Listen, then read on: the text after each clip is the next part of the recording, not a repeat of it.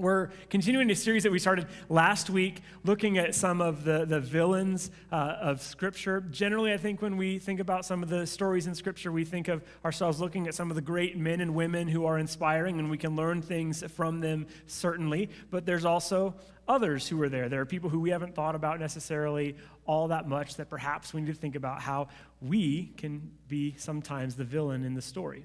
Because we've all caused harm, we've all done things, we've cheated, we've lied, and if you don't believe that, just listen to country music for a while. And every single person in this room could have a country song written about them, because you've done things, and I've done things to hurt people. And it's easy to push those things off to the side and just say, oh, it's all that person's fault, but we sometimes need to look in the mirror and think about, where is the brokenness in the world in me? And sometimes it's about actually experiencing things that humbles us a bit. There was a man named Charlie Shedd who started a series of talks that he called the 10 Commandments for Raising Perfect Children. And then he had a kid.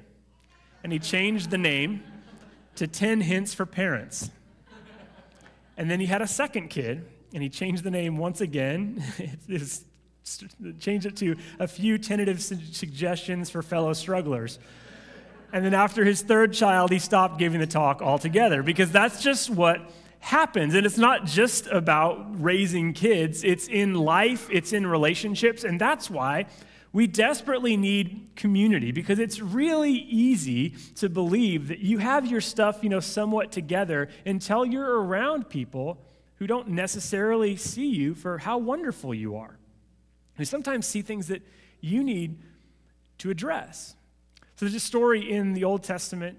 It's a book called Esther. If you want to turn there, Esther is about halfway through your Old Testament. I'm going to do my best to tell this story and give it what it's due, but you should read it this week. It would take you about 15 to 20 minutes to read the whole thing. I'm not going to be able to tell you everything, and it's something that is just really, really has a lot for us to teach about. I don't know if you have been to a VBS where Esther was taught. When you're actually reading it, you're like, whoa, how is this a VBS story? And I know it's just a little bit odd when you actually think about it, but Esther finds herself in a moment in Jewish history where the Jews, as often they find themselves, they are a minority group with the dominant power. And Esther finds herself with a guy named King Xerxes in charge, and Xerxes and their kingdom owns basically everything. From India to Egypt, they've conquered all this stuff, and the book of Esther begins with Xerxes basically showing off, flexing a little bit with all the power that he has, because they've conquered all of these places. And so for 6 months,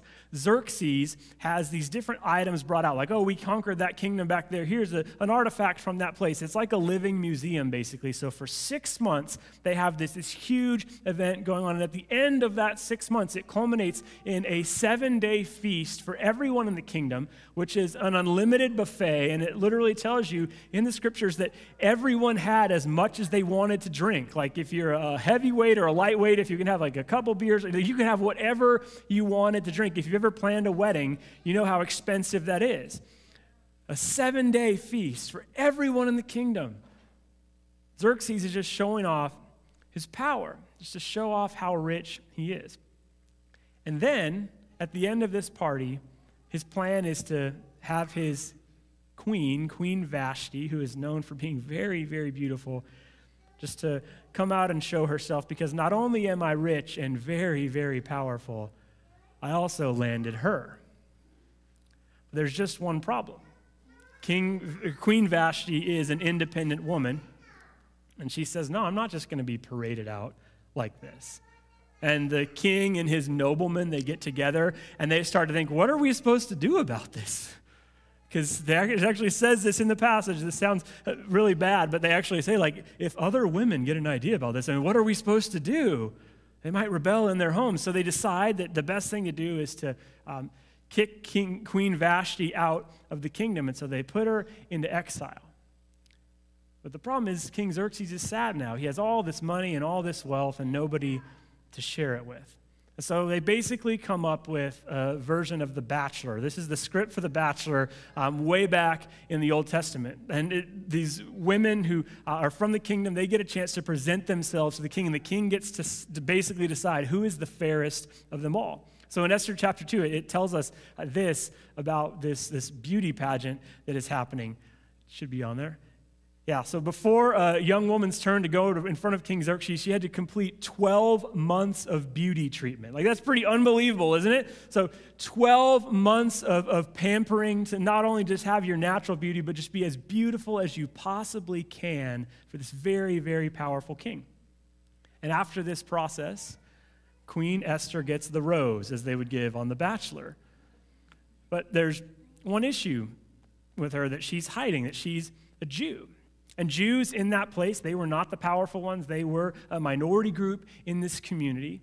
And they were looked upon with suspicion for a couple reasons. First, they didn't worship all the gods and goddesses that the others did. They only worshiped one god. And also, they were considered a bit lazy because they didn't work on Saturdays. So there's a lot of suspicion about this group. So Esther isn't necessarily like really flaunting that she is part of this group of people.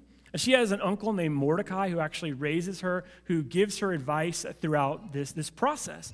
And so Mordecai is like helping her and actually does something pretty remarkable. He, at a moment when there's a plan to assassinate King Xerxes, he foils the plot, and then he is able to help make sure that King Xerxes is okay. So Mordecai makes this happen, but then he doesn't get credit for it. And so in in Esther chapter 2, it tells us that that for whatever reason, Mordecai makes this happen, but then this man who's in the king's cabinet, basically named Haman, he gets the credit for it.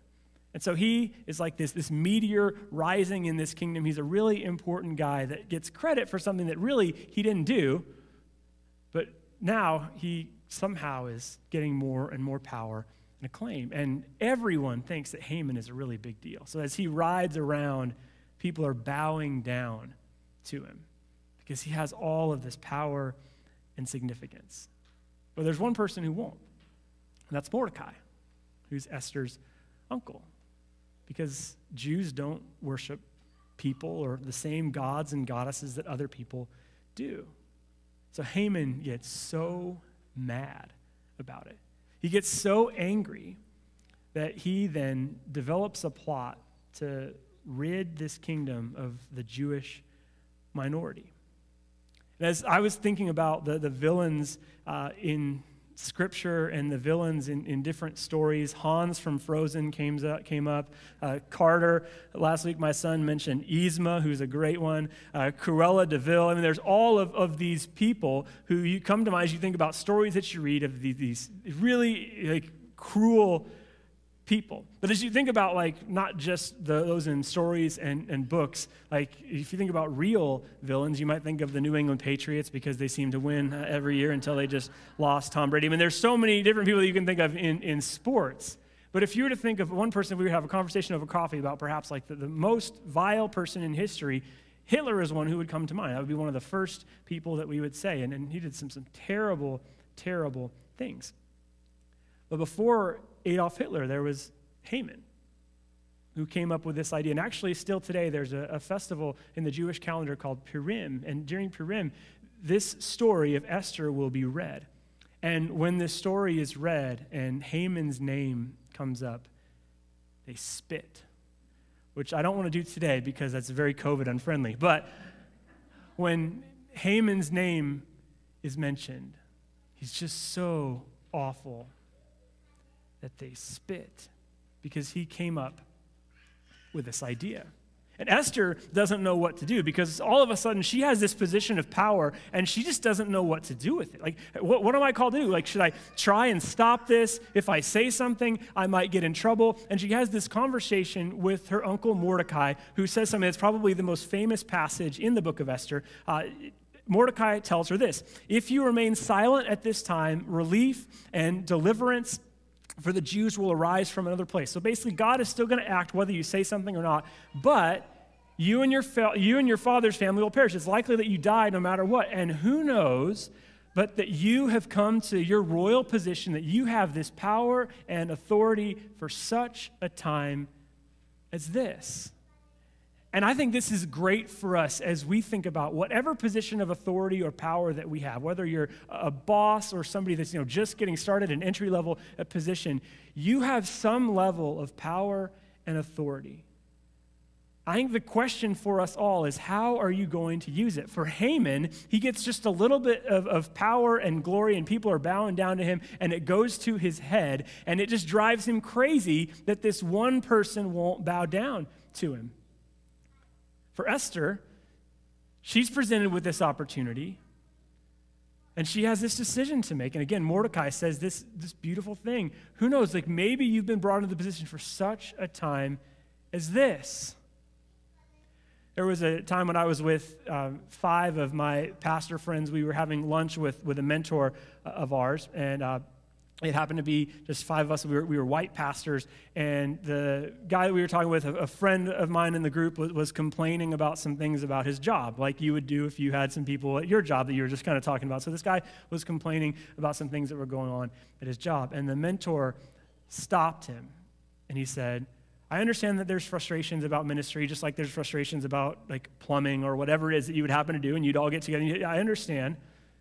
But he said, one of the problems with all of you here, and he pointed to all of us, is you were born on third base and you think you hit a triple. And that's one of those like painful things. You're like, ew, he's right. Like that's like one of those like, that's the medicine that I needed but didn't want to take necessarily. And as we continue to see and think about racial injustice in our world, I increasingly think, and this was a few years ago, I increasingly think he was more right, and I need that medicine more than ever. It's easy for me, and I think it's easy for us whenever we like gain something. It's not that you haven't worked hard. It's not that you perhaps don't, in some ways, deserve that promotion or that position. But you all need to understand, and I need to understand, when we think about whatever role that we have in society, number one, it's temporary. Like perhaps you're going to stay in that position forever, but you might die. You're going to die at some point, so it's temporary. It's not going to last as long as you think. And Scripture would say, you're going to be held accountable. It matters how you use the power and influence that you have. And again, I think that's something that we're learning over these last few years. It matters that we listen to minority voices. It matters that we listen to those who sometimes don't have the power. Don't be born on third base and think you hit a triple. I don't even think it's possible for me to hit a triple because I'm really slow, but don't think that position that you have is just going to be yours forever and you're going to use it to abuse people, because that's not what we're called to be. And I love how Mordecai says this. Use this position that you have to glorify God. It's awesome. Like, this is so cool that you're here. And I know it's tempting not to say anything. You're living in this unbelievable moment, but please consider how you might use it to bless your people, to be a servant of God even in this moment. So Esther decides that she's going to have King Xerxes and Haman to a dinner party. And Haman's really excited about this. This is really awesome. I'm a very important person. Like, I'm going to have dinner with the king and the queen. And so Esther then is presented with this opportunity, and the king says, all right, what is it that you wanted to talk with us about? And Esther says, I can't yet. Give me one more day. Let's do this one more time. And Haman leaves the party with an expectation of coming back the next night.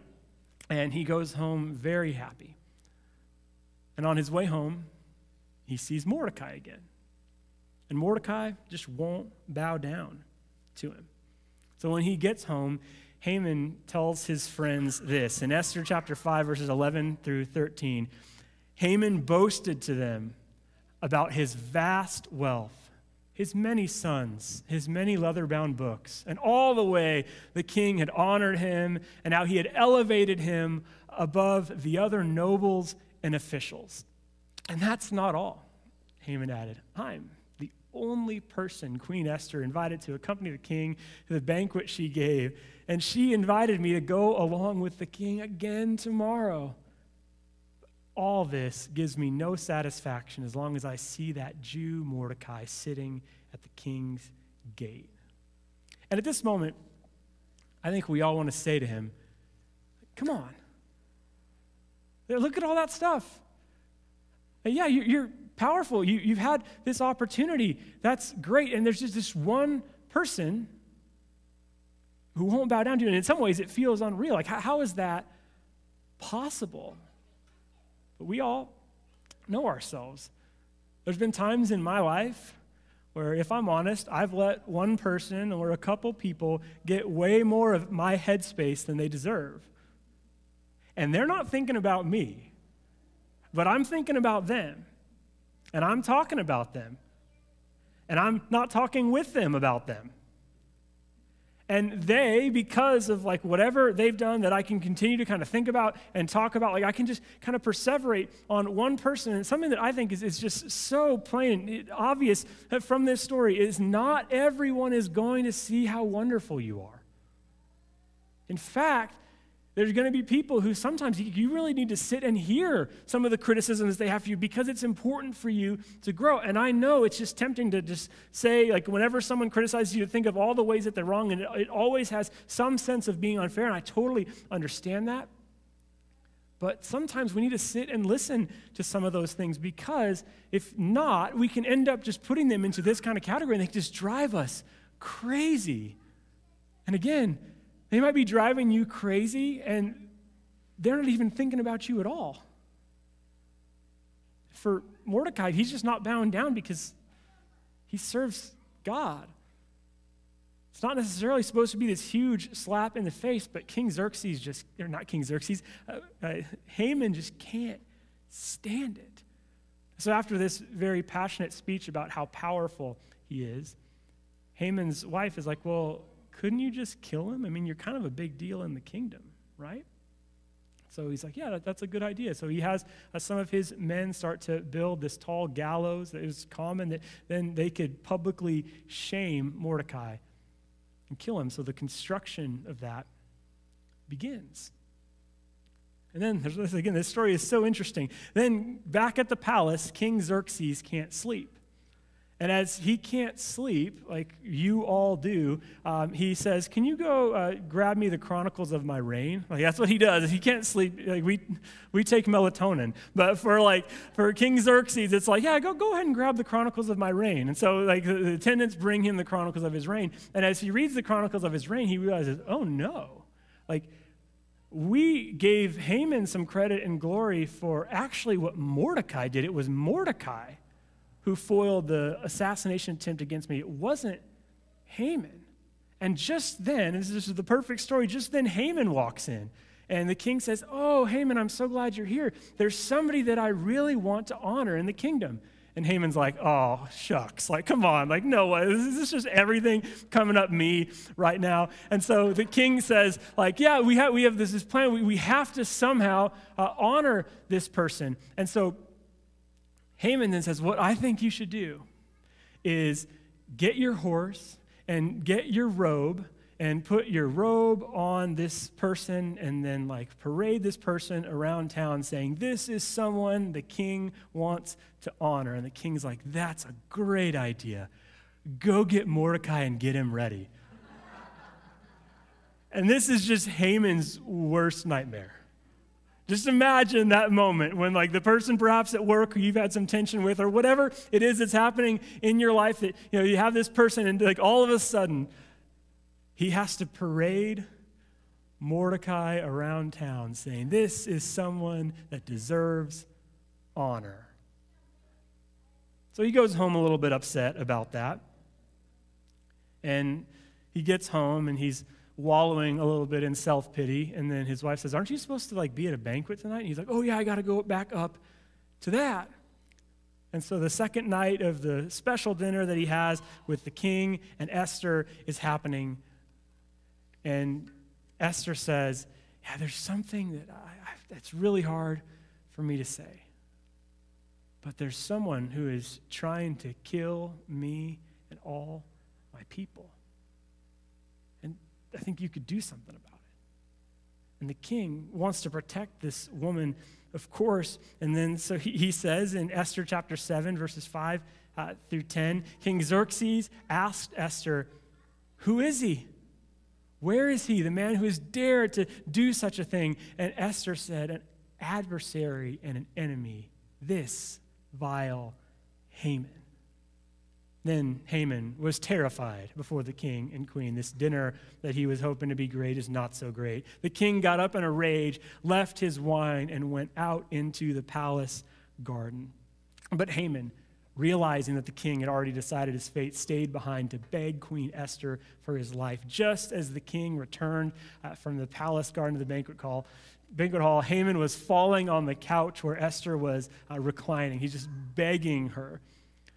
Will he even molest the queen while she's with me in this house? As soon as the word left the king's mouth, they covered Haman's face. Then Harbonah, one of the eunuchs standing by the king, said, "Hey, there happens to be this pole that we just built that stands near Haman's house. He had it built for Mordecai, but I think it's possible that we could just use that." And the king said, "Impale him on it." And that's how Haman's story ends. He dies on the pole that he created for his enemy. And I think that's often how we live.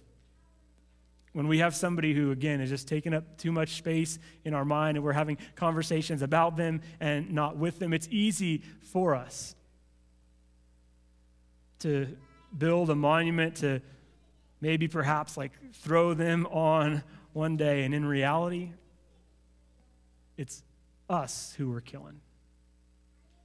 I've heard it said that anger and like having like a real anger towards somebody and thinking about them constantly, it's like, taking poison and then expecting the other person to die. I think this is true. He's set up this pole, it's going to happen, and then in reality, he's the one who ends up on it.